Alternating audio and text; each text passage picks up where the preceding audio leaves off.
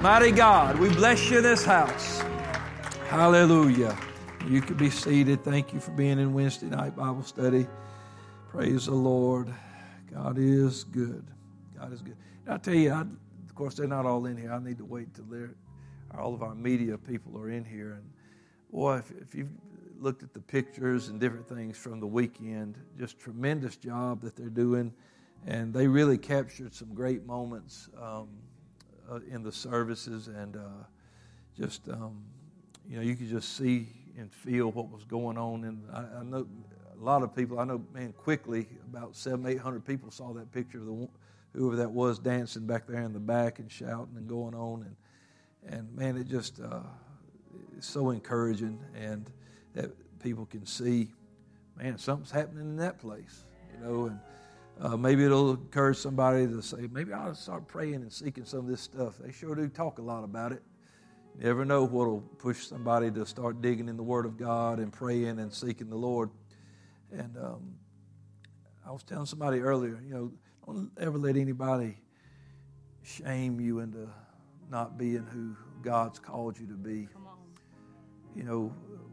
Especially our younger people. I know they're not in here, but, it's amazing to me that these young people in the world today, they go out to these clubs, or even now they're proms or homecoming dances and things like that, and just do the most ungodly dancing and to the most ungodly music, and just do all that and think that it's funny that our kids don't participate in that.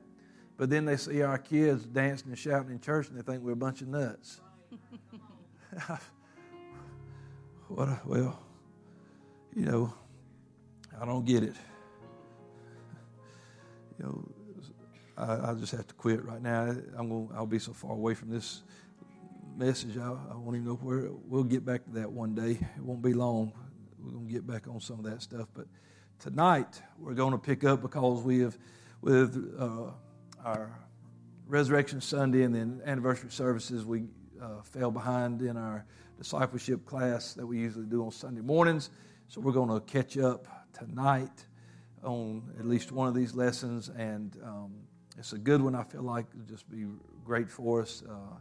We were talking about, if you can remember back a couple of weeks, about when Jesus prayed, not just the prayer he prayed, how he prayed, but when he prayed, and what times in his life did he give us examples that we should pray, because Jesus was a man, and he was tempted in all points as we were, so he prayed.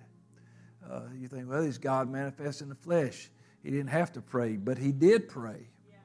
There's a lot of things he didn't have to do, but he did, because he was here in the flesh. And so tonight we're going to talk about when Jesus prayed in personal trial. And the thought for us is that when we go through a trial, a personal trial of our faith, we must pray so that we can gain God's perspective. If we don't see what God sees and understand what God's Word says about trials and tests and trials of our faith, we're going to be very apt to act out on our own. We may not always see why we're going through this, but we need to know that there is a why, and we need to understand what the Scripture says about trials. And one of the best ways to accomplish that is through prayer. So tonight, hold on to your seats. We're going to talk about praying when you're in the middle of your trial, because there's a lot of other things we'd probably rather be doing in our trial. Slapping people, ugly post, quitting, walking away, giving up. But when we have that perspective that Jesus had, and when we have him for our example, then we realize that even in our most personal of trials, sometimes a trial, it just, it's something you're going through, but sometimes it feels like a personal attack. It's just, man, it's just me. Somebody's trying to kill me. And we need to know how to get through those times. So if you have your Bibles and you want to follow along, you don't have to stand for this. We're going to just jump right in here. I'm going to read from a part of the life of the Lord, Matthew 26 and 36.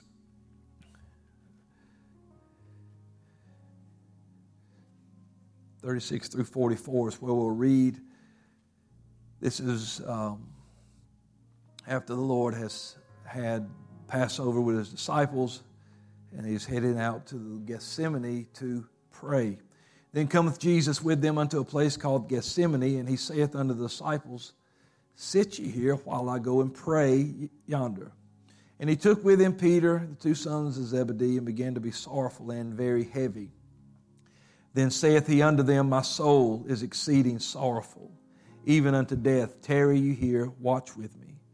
And he went a little further, fell on his face, and prayed, saying, O my Father, if it be possible, let this cup pass from me. Nevertheless, not as I will, but as thou wilt. And he cometh unto the disciples, finds them asleep, and says unto Peter, What, could you not watch with me 1 hour? Watch and pray that you enter not into temptation. The spirit indeed is willing, but the flesh is weak. I like how it kind of singles Peter out. I took you with me for a reason. A little while earlier, I gave you the keys to the kingdom, and you couldn't watch with me 1 hour. I'll just interject real quick right here. It doesn't matter what Jesus has planned for us. It doesn't matter what he's given us. We are not exempt from doing what he asks us to do. We can't just say, well, I'm the man with the keys. I'm in charge. I'll take a nap. You know, Peter had no idea what was coming his way as far as Pentecost was concerned yet. He didn't know what God had planned for him. Jesus knew what was coming. But anything like that, any anointing, any blessing, any calling we have, that does not negate us from praying. And it doesn't give us the right to not do what Jesus asked us to do. So, as a matter of fact, maybe he's a little surprised. I figured you, now that you've had revelation from the Father and you've got the keys to the kingdom, you would just be ready to pray and see what's going to unfold. But sometimes we get something and we get like that man that said, well, now I've got all these 2 barns full of stuff. I'm just going to take my ease.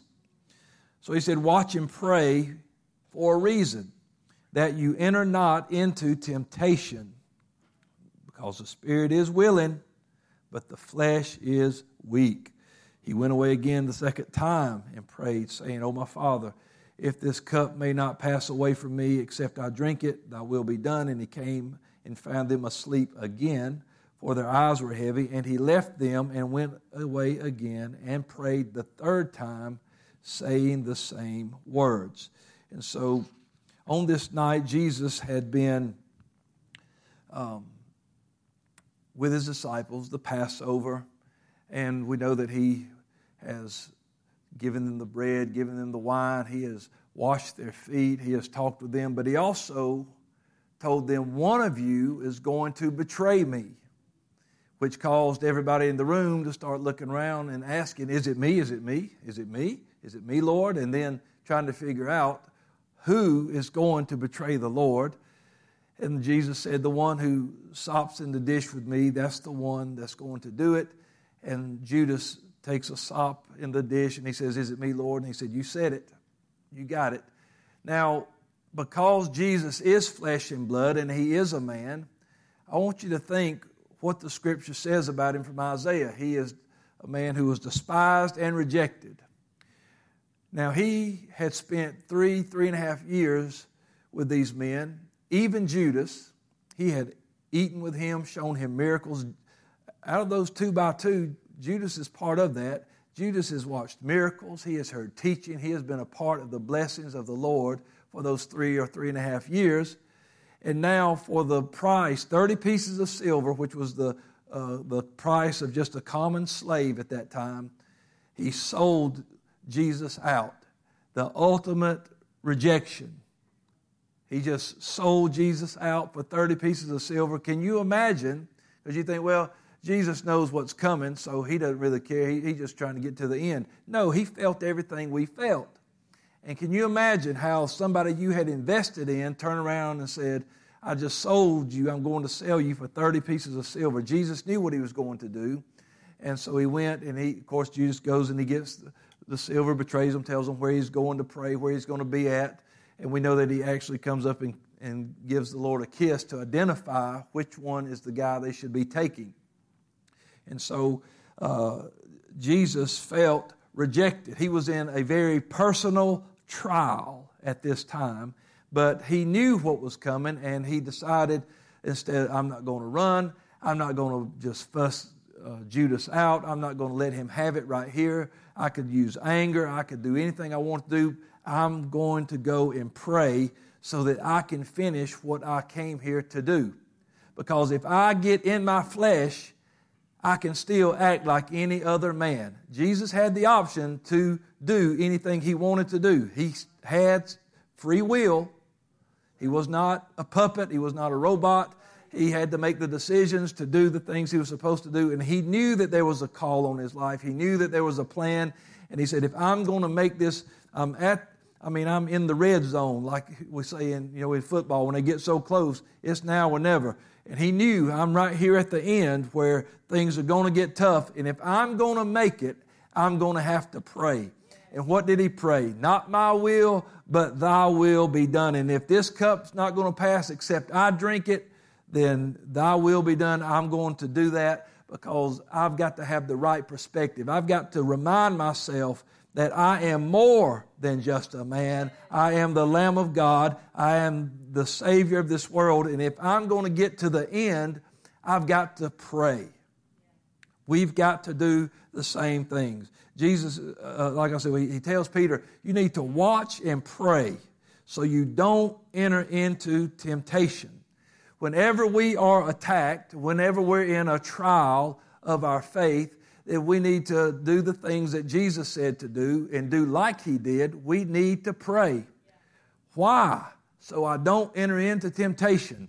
I think people, when they hear temptation, that they think, well, I need to pray so I don't go drink or go smoke or go dope or go whatever. It's not always that. He's saying, Peter, you don't need to react, you need to pray so you don't react with your flesh. You know what Peter didn't do? He didn't pray.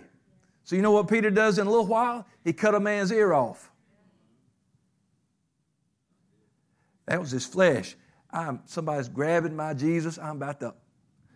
you feel like that when somebody attacks your Jesus. You talk about I'll punch you in the mouth. You don't talk about my belief. You don't talk about my truth. You don't talk about my Lord. And what do? Peter's so wrapped up in his flesh that he grabs a sword, cuts a man's ear off. And the Lord has to step in and fix that. And maybe he wants to look and say, hey, I told you to pray, boy, because the Spirit is willing.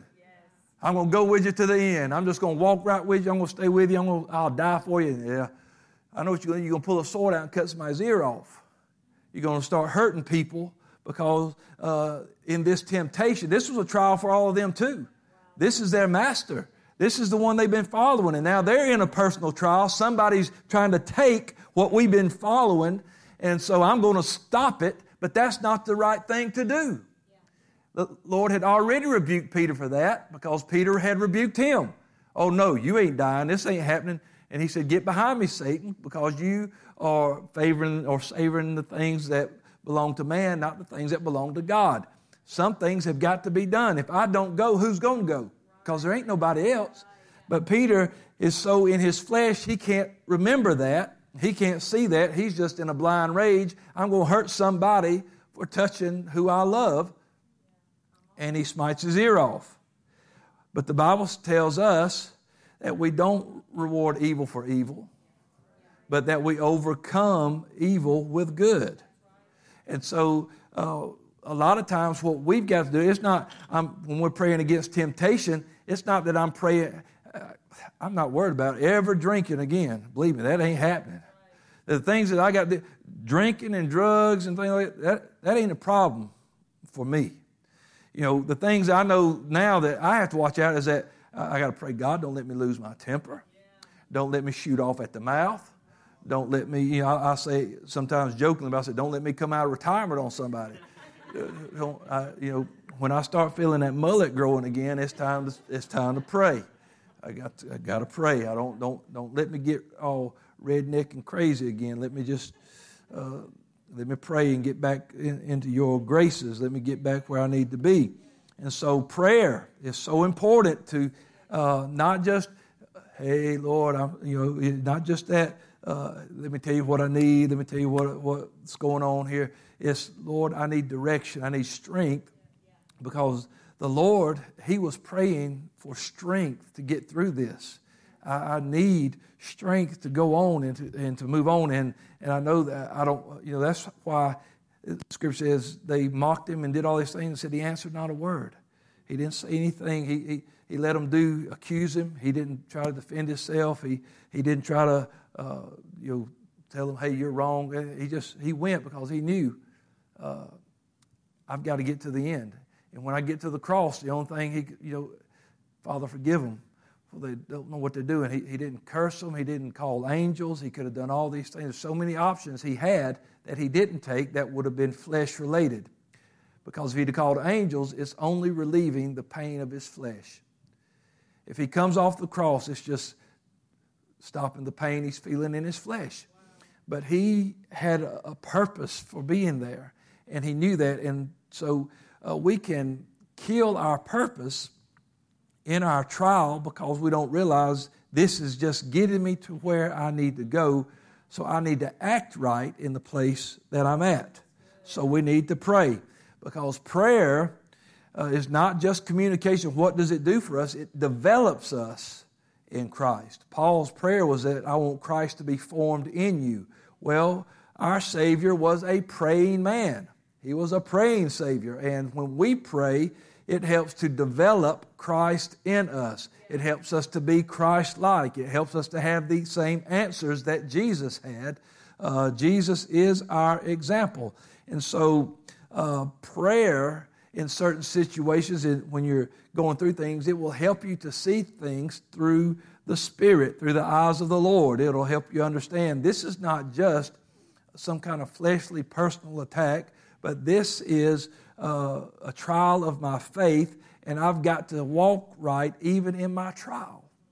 I can't just decide, I'm going to boycott the Lord right now because I'm in the middle of something. I'm going to always listen to what He said. And Jesus, in His most heart-wrenching, heartbreaking time of His life, He said, not as I will, but as Thou wilt. And so, we quote that Scripture a lot, but don't let it lose the impact that it should have on you, because it is so vital for us that we remember we've got to stay in the will of the Lord. So in the midst of trials, we have to seek to embrace God's will and His purpose for the trial, knowing that His purpose and plan is greater than what we may be able to see at that moment. We react to what we see right then, right there, right in the moment. But one of the most difficult things to do in a trial is to rise above our emotion and remember God's purpose for us. Unfortunately, in most cases, emotions are very, very powerful. They're good sometimes. It's good when it's love. That's good. But when it's anger, or it's hate, or it's revenge, or it's jealousy, that's the time that we've got to be able to put things under submission and stay in the will of God. And we're going to do that when we learn how to pray. In the midst of every trial that we go through, we got to remember this, that His purpose for us is more important than what is happening to us. God will keep you in the middle of what's happening to you, because His purpose is more important than what's happening right now. Joseph, while he's just a child living at home, God gives him dreams. Kind of key him in a little bit. There's coming a day you're going to be standing up and ruling. Well, before that ever happens, he's betrayed, thrown in a pit, sold into slavery, lied on, thrown in prison. All these things happened, and only thing Joseph knows is I had a dream. I had a dream and I lost my coat. That's what happened.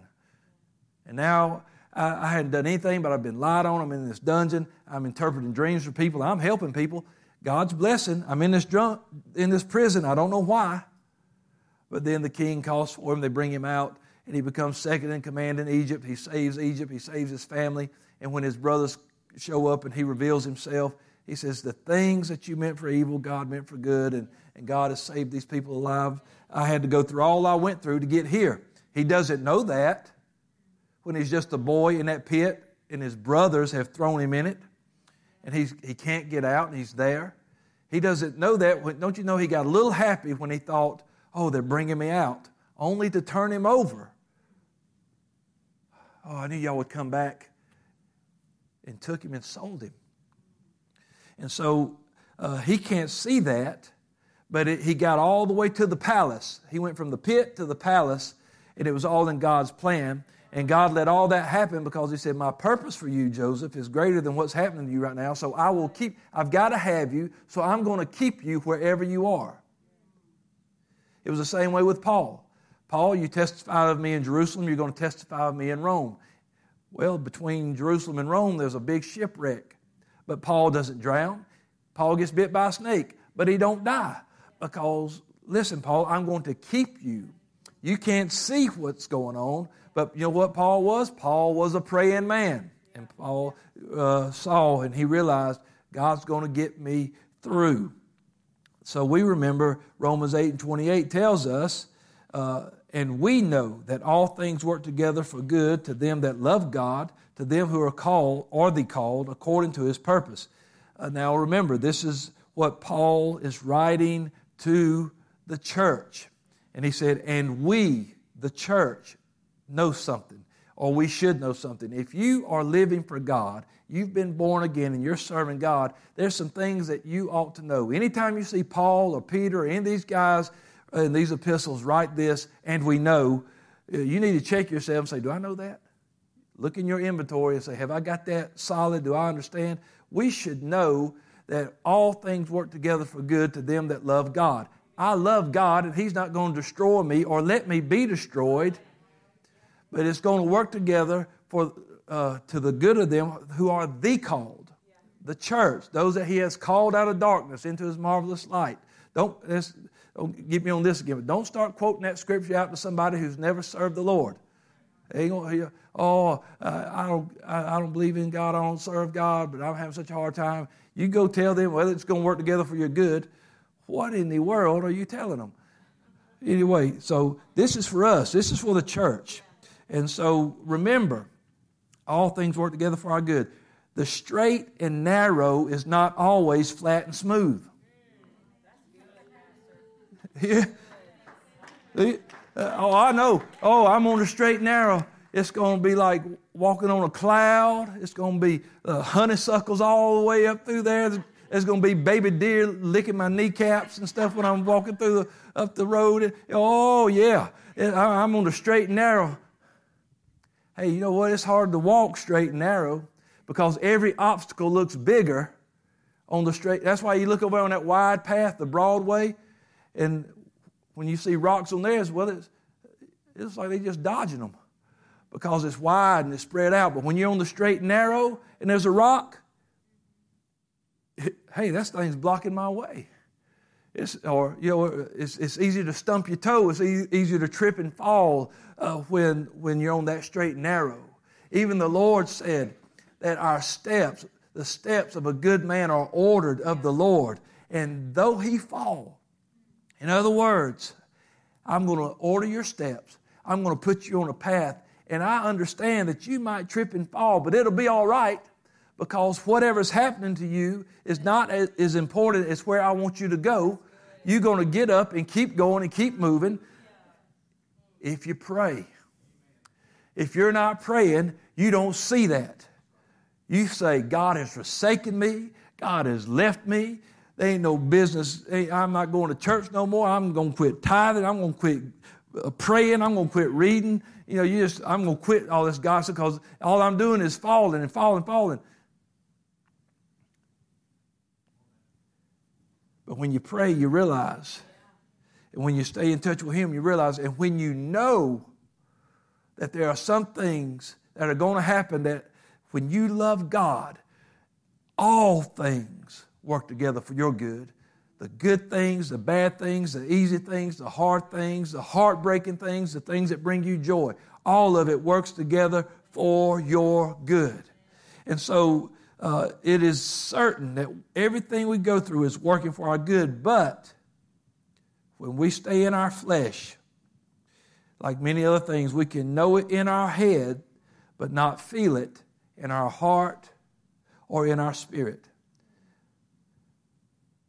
If we're just in our flesh and we don't really get it and we don't understand, we're not seeing and understanding what God's doing. I know what I read, but you don't feel it anymore because it's not. You hadn't put it there. You hadn't trusted in Him. You hadn't walked with Him. You got to realize I'm going to go through some things, but I got to pray. I remember I've told this story, but the night I was baptized, the night I came to the Lord, I repented. Man, God all over me. I baptized. I'm so happy, excited to come out, and people were slapping me on the back, congratulating me, hugging my neck. Welcome to the family. God bless you, brother. Man, God's good. Just everything. And in the middle of all that, this one guy come up just as stern-faced as everything, looked me right in the eye, and he said, "Think it not strange, the fiery trial that is to try you." That's what no, hey, good going, congratulations. Nothing, just think it not strange, the fire. But the Lord gave him that to tell me. Have no doubt. And so I went and started studying about what happens when people are trying. What is a trial? I don't know what a trial means, man. What you put cement down with? I don't know what a trial is. So I'm studying trials and trying to work on it and everything and figure out what's going on. And I start writing. I've got notebooks full of pages I had written down things. And boy, the next few weeks, the enemy was on me. My flesh was fighting everything I was going through. And I would remember, I read about you. I know it says I'm going to be tried, but I'm going to get through it. And it's just a trial of my faith, and it's more precious than gold that perishes. So I'm not letting go. I'm not quitting. I'm not giving up. There's something else coming. And I don't know who he is yet, but I know there's a dude named Job said, whatever I'm done, when God's done with me, I'll be like gold. So I'm hanging in here. We do not always see the big picture that God sees. We're not going to see that. He knows how a particular trial will result in His purpose coming to pass in our lives. He knows these things. I think of the message Brother Arnold preached years ago about being disturbed into our destiny, how that God will tear your life up to get you where He wants you to go. And he said, "Oh, God will." Yes, He will. God will let things fall apart in your life. He'll let you wind up in a fiery furnace, but He'll keep you in it. He'll let you end up in a den of lions, but He'll keep you in it. He'll let you wind up in a foreign land, but He'll keep you in it, and He'll use you in all them places. Not just use you, but promote you in those places. But you don't see that. Can you imagine a person that doesn't pray getting dragged toward that den of lions? But the Bible said that Daniel just kept praying 3 times a day like he always did. I don't believe they even had to handcuff him on what they used back then, but I believe he just said, "Hey, we're going to take you to this den of lions." Well, let's go. Ain't no sense in fighting you. I ain't going to die, whatever. I'm good. Oh, don't you know the next morning when they said, "Daniel," and he said, "Oh, King, live forever," people jumped out of their skin. Oh, he is alive. And that's what God will do. But you know why Daniel, he understood, look, I've been praying 3 times a day. And me and God, we know some things. He's told me some things. I know who I am to Him, and I know who He is to me. And so prayer is a necessity during your trials. And so, again, so many actions you could take that you shouldn't. It's always necessary to take time to pray. Instead of becoming frustrated, pray. Instead of lashing out, pray. Instead of giving away to depression or despondency, pray. The example that Jesus gave us proves that prayer is a necessity during times of trial. What do I do now? I imagine how David felt at Ziklag. They get back. They're already kind of ill because the Philistines won't even let them fight. So they get back to Ziklag, find the city's burned, all the children, the wives, possessions, everything's gone. People want to stone David because they all upset. And instead, this time, instead of just taking off, because he's a man of war, instead of just saying, hey, let's go, he called the priest. He said, where's the ephod at? Why? Because I'm going to go talk to God. And David went and inquired of the Lord, shall I go and pursue, and will I recover? And he said, yep, go pursue, you're going to recover it all. And so before he took a step, before he moved on his own, before he listened to all the angry voices that said, man, let's go tear this place up, he said, hold on, we'll talk to God first and make sure this is the path he wants us to go. And God said, yeah, this is it. And so they went and they did. They recovered it all. And so we need to remember there's a lot of actions we could take, but if we want to go on the right path, inquire of the Lord first. So Jesus, being God manifest in the flesh, did not keep him from being tested, and it didn't exempt him from the same types of trials that we all go through. He had to struggle with the same feelings and emotions that we do in such times. And on the night that Judas betrayed Jesus, he could have lashed out, could have just acted out in his flesh, but instead, he prayed. I'm sure he had all kind of thoughts going through his mind, but he prayed so we can bring those thoughts under subjection. That's what we need to do. We need to pray so we can get these, because those thoughts, man, if they hang around long enough, they're going to manifest. And those thoughts have got to get out. You got to get rid of that. And so, you think about what are some thoughts. When something happens immediately, don't feel bad about it. You know what happens. You're angry. Somebody does something, man, says something, hurt. Man, it's a trial. Well, in your mind, if people could see what just flashed through your mind, you're like, oh, you'd go to jail for a long time for that. There's a death penalty in a few states for what you just did in your brain. Or you're angry at yourself because I'm better than that. I should have done that. And how did I let this happen? And you take it out on yourself. Those thoughts, you got to pray to get these things. Or you're thinking, well, I'm just going to quit. People do it. I'm going to quit, and they do. I'm going to stop serving God, and they do. Hey, you believe some of the things I've had during pastoring. I've had people call me and say, well, my husband made me so mad, so I just went and did this. Why? It didn't change anything. Why you go take it out on God, because you and your husband's fighting a little bit? Well, why you go take it out on God? But it's that thought got in there and it just kept swirling around, and finally it went and did it. It didn't change anything. Didn't fix anything. So knowing that Jesus had these same thoughts, these same feelings, it helps me because I watch what he did in the Scripture. He's my example. What would Jesus do? Ain't that the famous thing? What would Jesus do? Well, he wouldn't cut people's ear off. He's into putting it back on business, So instead of responding to his flesh, Jesus responds to the Spirit. He goes to the garden and prays. Here he surrendered his human will to the will of the Father. He reestablished his purpose in prayer. And he said, not as I will, but as thy wilt. He was showing us there is indeed a greater purpose to our trial than just what we are going through right now. It wasn't just about that moment. It was about what he had to accomplish. The power of intercessory prayer is invaluable during a time of trials. Now, there are intercessory prayers where people are praying for you, but sometimes you've got to touch that intercessory prayer for yourself. And so we know that there are different levels of prayer, there are different kinds of prayer, and during a trial there is great benefit into entering a season of intercessory prayer. In these times we may be so overwhelmed with what is happening to us that we have really no idea what to say or how to pray. That's why another wonderful benefit of having the Holy Ghost living inside of us.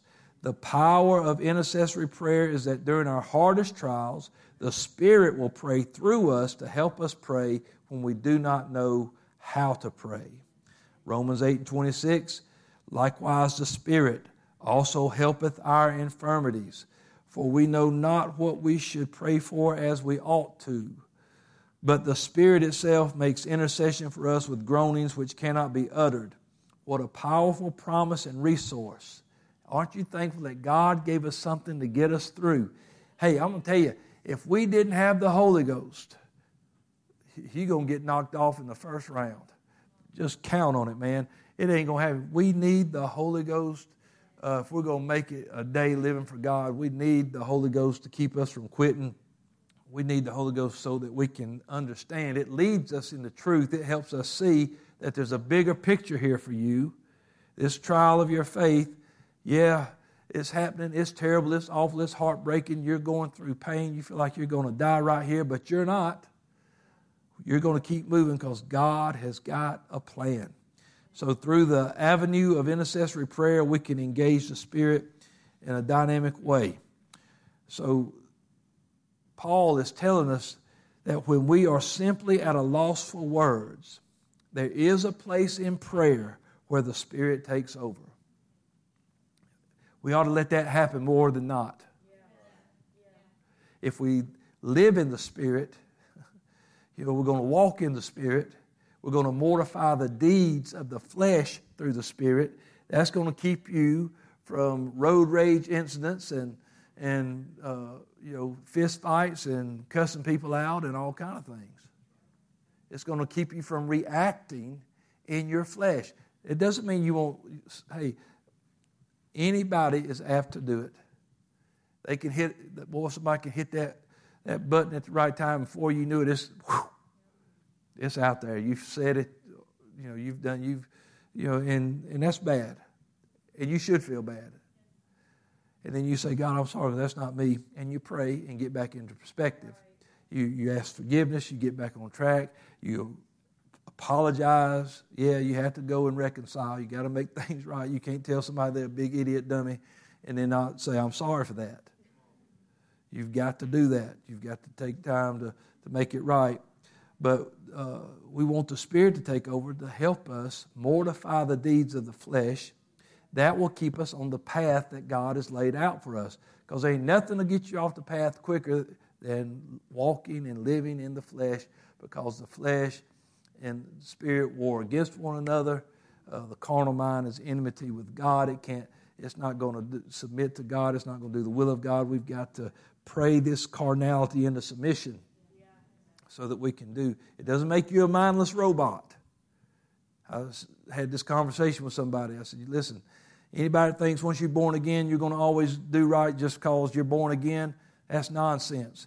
You have still got to choose to do right. You hear what I'm saying? You have still got to make the decision. I'm not going here. I'm not going there. I'm not watching this. I'm not listening to that. I'm not drinking, smoking it. You've got to make the decision. God will not make that decision for you. We already know what His desire is, but it's our decision. And so we've got to take a little accountability and some responsibility for our walk with God and say, I'm not going to do this. I am going to live by the Word of God. Yeah, the Holy Ghost will not, even the Holy Ghost living in you will not make you live for God. Because you can quench the Spirit. The Scripture says you can, but it says not to. Don't quench the Spirit. Because if you quench the Spirit, you're going to start acting in the flesh. And you're going to start choosing things because the Spirit is willing to do what Jesus asked. But the flesh, it wants to take a nap on Jesus. You know what eventually happened? He'll just look at you and then go pray anyway.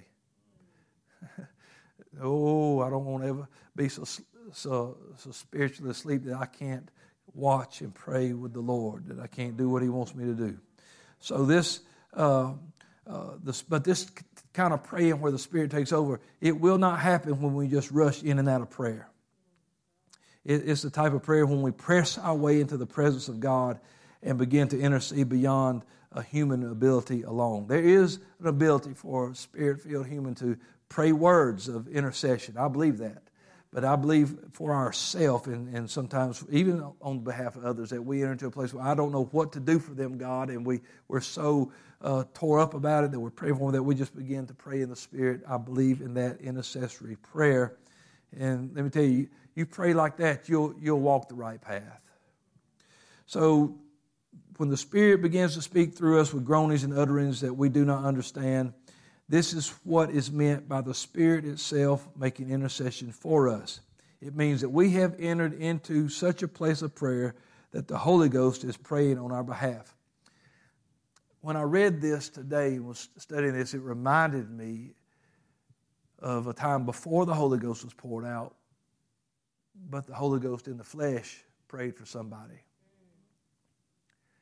When the Lord told him, said, Satan has desired to have you, sift you as wheat, he said, but I have prayed for you, that your faith fail not. Well, there's something, and see, that's the way it works with us now. There's something that happens when we pray in the Spirit like that. It's going to keep your faith going. It's going to keep you from quitting. It's going to keep you believing. It's going to keep you serving God. And that's the same. That's why Peter made it to Pentecost. That's why he was there to preach that message, because the Spirit made flesh interceded. He said, I've always read that and thought about that, but never like this until today. How that I used to read that, I was like, wow, that's something. Well, when Jesus prays for you now, that's got to be something, how could you fail? But and it's like that when the Spirit that lives in you starts making intercession for you.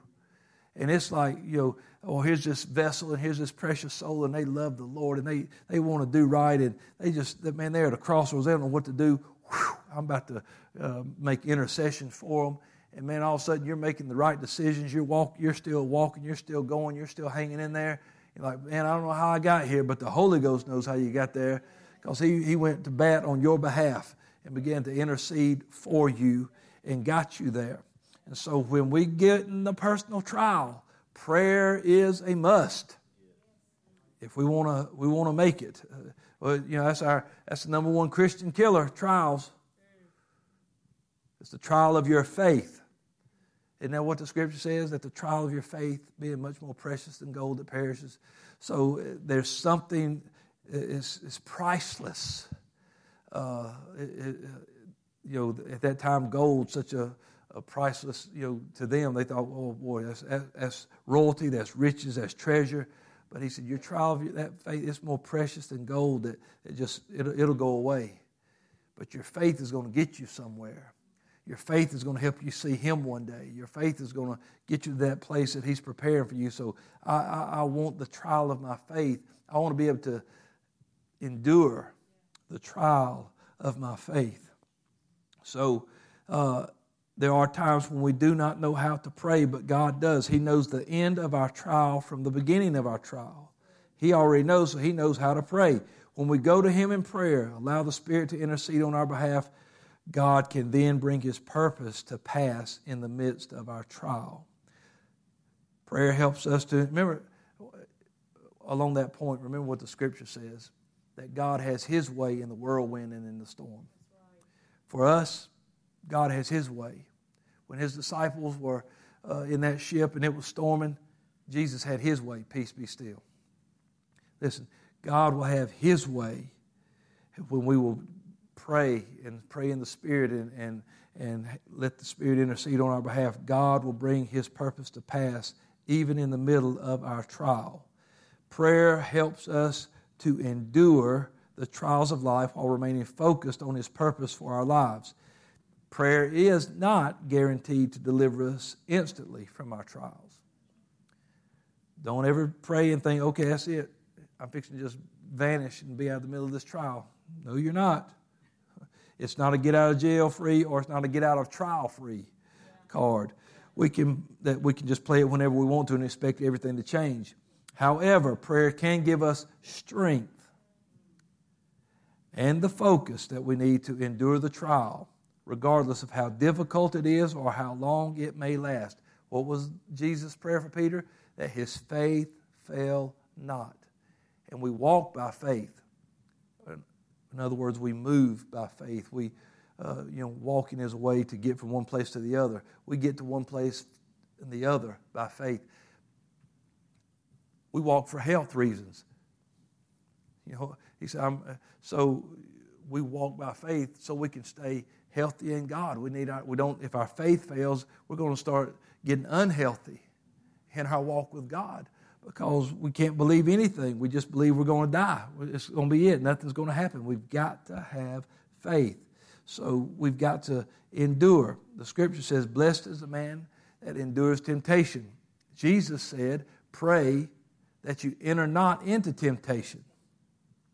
One place it says for us to endure hardness as a good soldier. So we pray, he that endures until the end shall be saved. But you got to pray if you're going to endure to the end. You pray so you can stay on the path.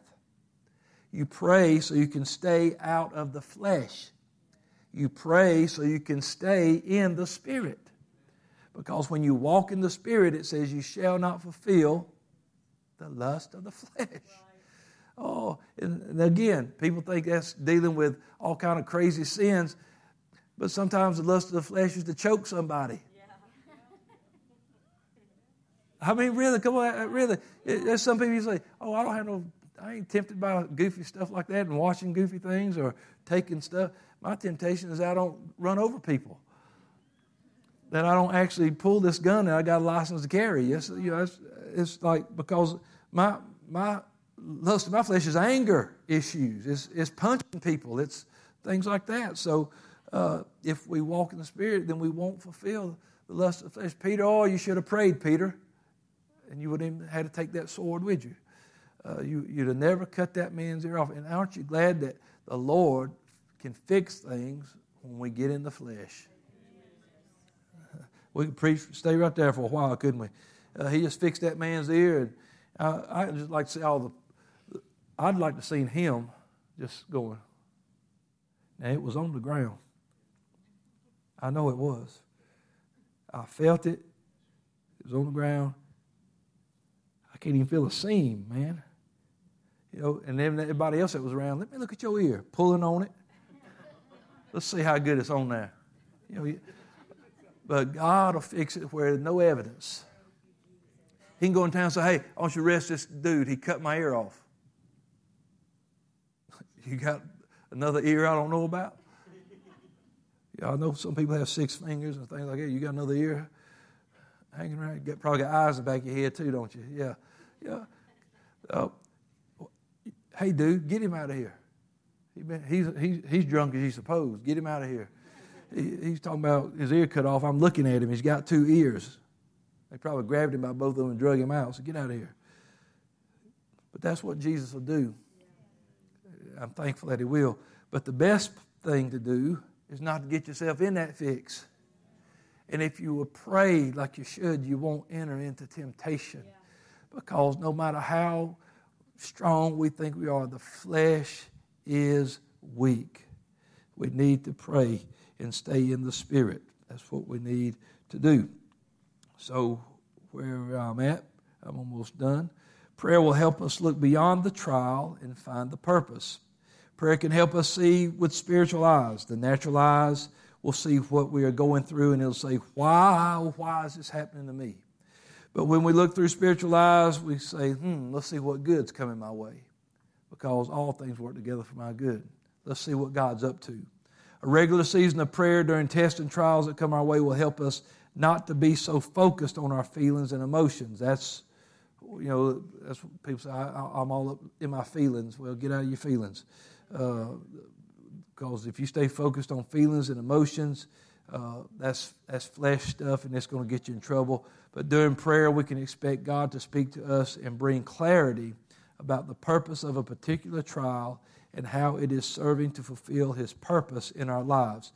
And you need that because every trial is not going. Sometimes trials they're like a little bug bite. They're like, okay, that's all right. I'm through this. But sometimes you're going to have something very, very serious come your way, where it's going to hit you so hard. It's going to hurt your heart. It's going to make you mad. It's going, it's really going, and you're going to feel, because you're going to feel helpless about it. And you're going to need the Holy Ghost to help you through that. And He will. That's what I'm trying to get us to see, is that that it's when those trials of your faith, the things that will knock you down and stop you. That's what trials are trying to do, get you off the path. It's trying to stop you from going to heaven. It's trying to stop you from serving God. And so sometimes things you're like, wow, that was nothing. Well, that's because you're praying, you're doing right. But then sometimes it's going to be like the bomb has hit you. No, I never dreamed this. No way. How could this be happening? We've all had stuff like that. And the reason you're still in the house of God today is it ain't because you so big and bad. It's because the Holy Ghost that lives inside of you and prayer through Him and living in the Spirit has kept you. And so, man, if you say, I ain't got nothing to thank God for, thank God you're still here, because if it wasn't for Him and it wasn't for some prayer, I've been praying for this, I ain't seen nothing happen. Every time you look in the mirror and you know you're still serving God, you see something happening. God has kept you time and time and time again. So prayer, it has a way of lifting our eyes beyond the present distress of a trial, and it helps us to see the future blessing of enduring what we're going through. And again, we can look to Jesus for our example. Hebrews 12, 1 and 2. Put that up for me, brother. Hebrews 12, 1. Wherefore, seeing we also are compassed about with so great a cloud of witnesses, let us lay aside every weight, sin which does so easily beset us, and run with patience the race that's set before us. But how do we do it? Looking unto Jesus, the author and finisher of our faith. Now, just leave that one up there for a few minutes. So we see that, I mentioned something about this the other day. It's not if a trial's coming, it's when it's coming. It's coming. So how do I do what I'm supposed to do? You lay aside every weight. You lay aside the sin that would so easily beset you. In other words, there are things that are trying to get you off course, to stop you from running the race that is set before you. That is the job of the enemy, and all the stumbling blocks he throws in your ways and all the things that the flesh torments you with. That's its sole purpose, is to keep you from going to heaven. It wants to stop you from serving God. It doesn't want you to testify. It don't want you to preach. It don't want you to sing. It don't want you to bring nobody to church. It just wants you to quit. Stop running. Die. Give up. Surrender. And so that's what he was trying to do to Jesus. And all this, man, one of your closest guys betrayed you. They mocking you. They're beating you. They're whipping you. It says, the way we get through it is we look at Him, who for the joy, looking at Jesus, the author and finisher of our faith, for the joy that was set before Him, He endured the cross, despised the shame, and sat down at the right hand of the throne of God, the right hand of that power that comes from God. And so who for the joy that was set before Him, Jesus refused to allow the present trial to sidetrack Him from His purpose. He endured the trial of the cross. He despised the shame brought upon Him. And He did all that for the joy that was set before Him. He knew that the future joy would be greater than the present suffering. It's awful what I'm going through. It was terrible. It wasn't just mentally and emotionally, the physical abuse that he suffered. Any of us, we don't want pain. We do anything we can to avoid pain, especially something that was just ripping your flesh off. Go through that. Somebody putting thorns in your head. But he knew something's coming. Something better's coming. And I might be suffering now, but you know why he's able to endure it? Because he had already prayed and seen the answer. If the only way this is going to pass is for me to drink it, then your will be done. He knew this is the only way that it's going to happen. And so Paul said it like this, Romans 8 and 18, for I reckon that the sufferings of this present time are not worthy to be compared with the glory which shall be revealed in us. The answer to your trial and test is glory. The answer to your sufferings in this present time are glory. That's what's waiting, glory. So prayer will help us remember this and then keep our perspective right. We must not become so caught up in the trial that we forget that there is a purpose for everything God allows to happen to us. If we are going through a trial, we can be assured that it passed through His hands before it ever got to our life. He is trusting us to go to Him in prayer and allow Him to guide us through the valley. Understanding that all things work together for good helps us pray through our trials and gain God's perspective. A right perspective can easily be lost during the trials that come our way, but if we can take a step back and pray, God will allow us to begin to gain His perspective on the trial that we are facing. And without His perspective, our trials can become a distraction. And our personal and spiritual lives can quickly become imbalanced as we try to figure out, why am I going through this? Why am I going through so much? We can become so consumed with trying to find a way out of our present circumstance that we stop praying like we know we should. Our worship gets hollow, and our response to the Word of God can just become nonchalant. We just, whatever, I can handle this, I can do this. No, you can't. Give it to God. Give it to God. A trial can come a distraction. That's why the Lord said, hey, I'm praying for you, Peter, that your faith fail not. I don't want you to get distracted. It's the trial of your faith. Peter walking on the water. He wasn't just out there tap dancing on the water for a show. He saw Jesus on the water. I want to go where Jesus is. And so he said, if that's you, then bid me to come. And he said, well, come on. So Peter steps out and he's walking to Jesus. We are walking to Him. That's where we're headed. We're on the straight and narrow. We're headed to Him.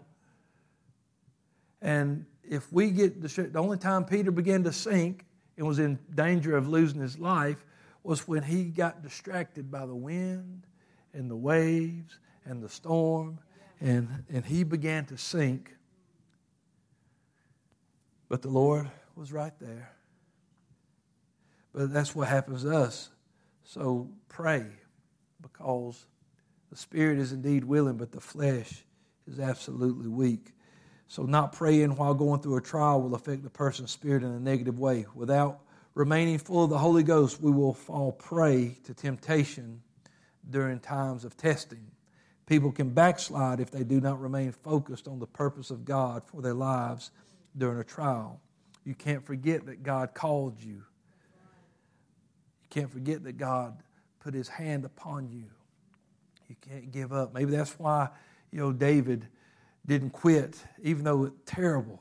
Him and Bathsheba, and then the baby dying, and had the man killed, and all these things. But yet he stayed faithful to God. And he prayed, and he repented, and he cried out, and he sought God, and God forgave him, and he stayed on the path, and he stayed king, and Solomon was born, and the Bible says, and God loved Solomon. David was still able to produce something that God loved even after a terrible mistake, because the purpose that God had for David was bigger than that mess up. And you can stand with me. David is a good one to look to often when thinking about, what do I do now that I'm in this mess? Because David would pray. In Psalm 142, 1 and 2, he said, with my voice I cried unto the Lord, or I cried unto the Lord with my voice. With my voice unto the Lord did I make my supplication. And then the next verse, brother, he said, I poured out my complaint before Him. I showed before Him my trouble. In other words, when I had something that I was going through, something I was complaining about, when I was showing Him my trouble, he said, I talked to God. I cried out to God.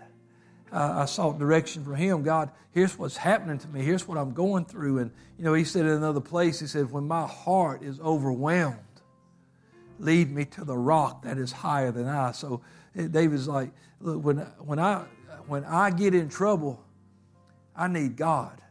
I don't need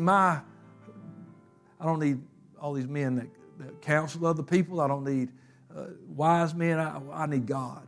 I need to hear from the Lord. I need to hear from God. And so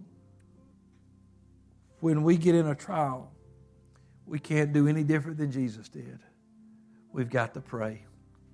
When things are hard and awful and heartbreaking and we feel despised and rejected, Jesus prayed. He prayed so He could stay in the will of the Father. If not my will, but your will. This is awful. I don't know how much he saw how much he actually knew when he looked into that cup. But there was enough there for him to say, hey, if it's possible, let this go. But if the only way it's going to pass is for me to drink it, then all right. Because I know if that's the only way it happened, I know you'll be with me. Remember what he told his disciples? He said, the time is now when all men are going to forsake me, but I am not alone, because the Father's always with me. He knew that no matter where I go, you guys won't go. They're about to hit the shepherd and the flock's going to be scattered. But the Lord will always be with me. So I can make it. I can do it. Why don't we come find a place for just a minute or two and pray around this altar tonight and just ask the Lord, hey, maybe you're going through something and you need His perspective. Maybe there's a trial or a test of your faith happening right now. And Lord, just give me direction tonight. Lord, give me strength. Lord, hey, pray for me, Lord, that my faith won't fail. Pray for me, Holy Ghost, that my faith fails not. I want to keep going. I want to keep serving you. Praise God. Let's pray.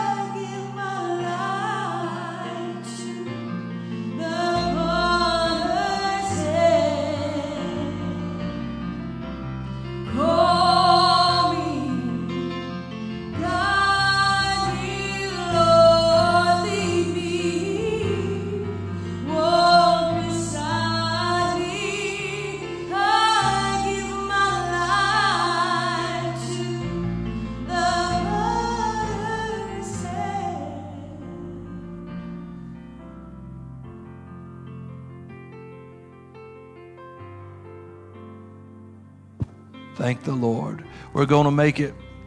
And we're going to make it through prayer. With the power of the Holy Ghost in our life, we're going to make it.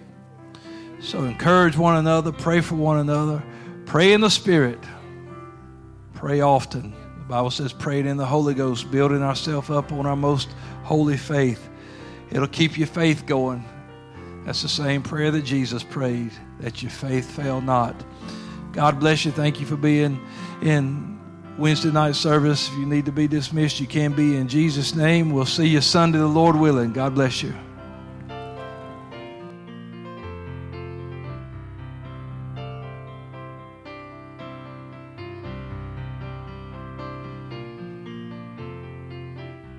I love you. I love you.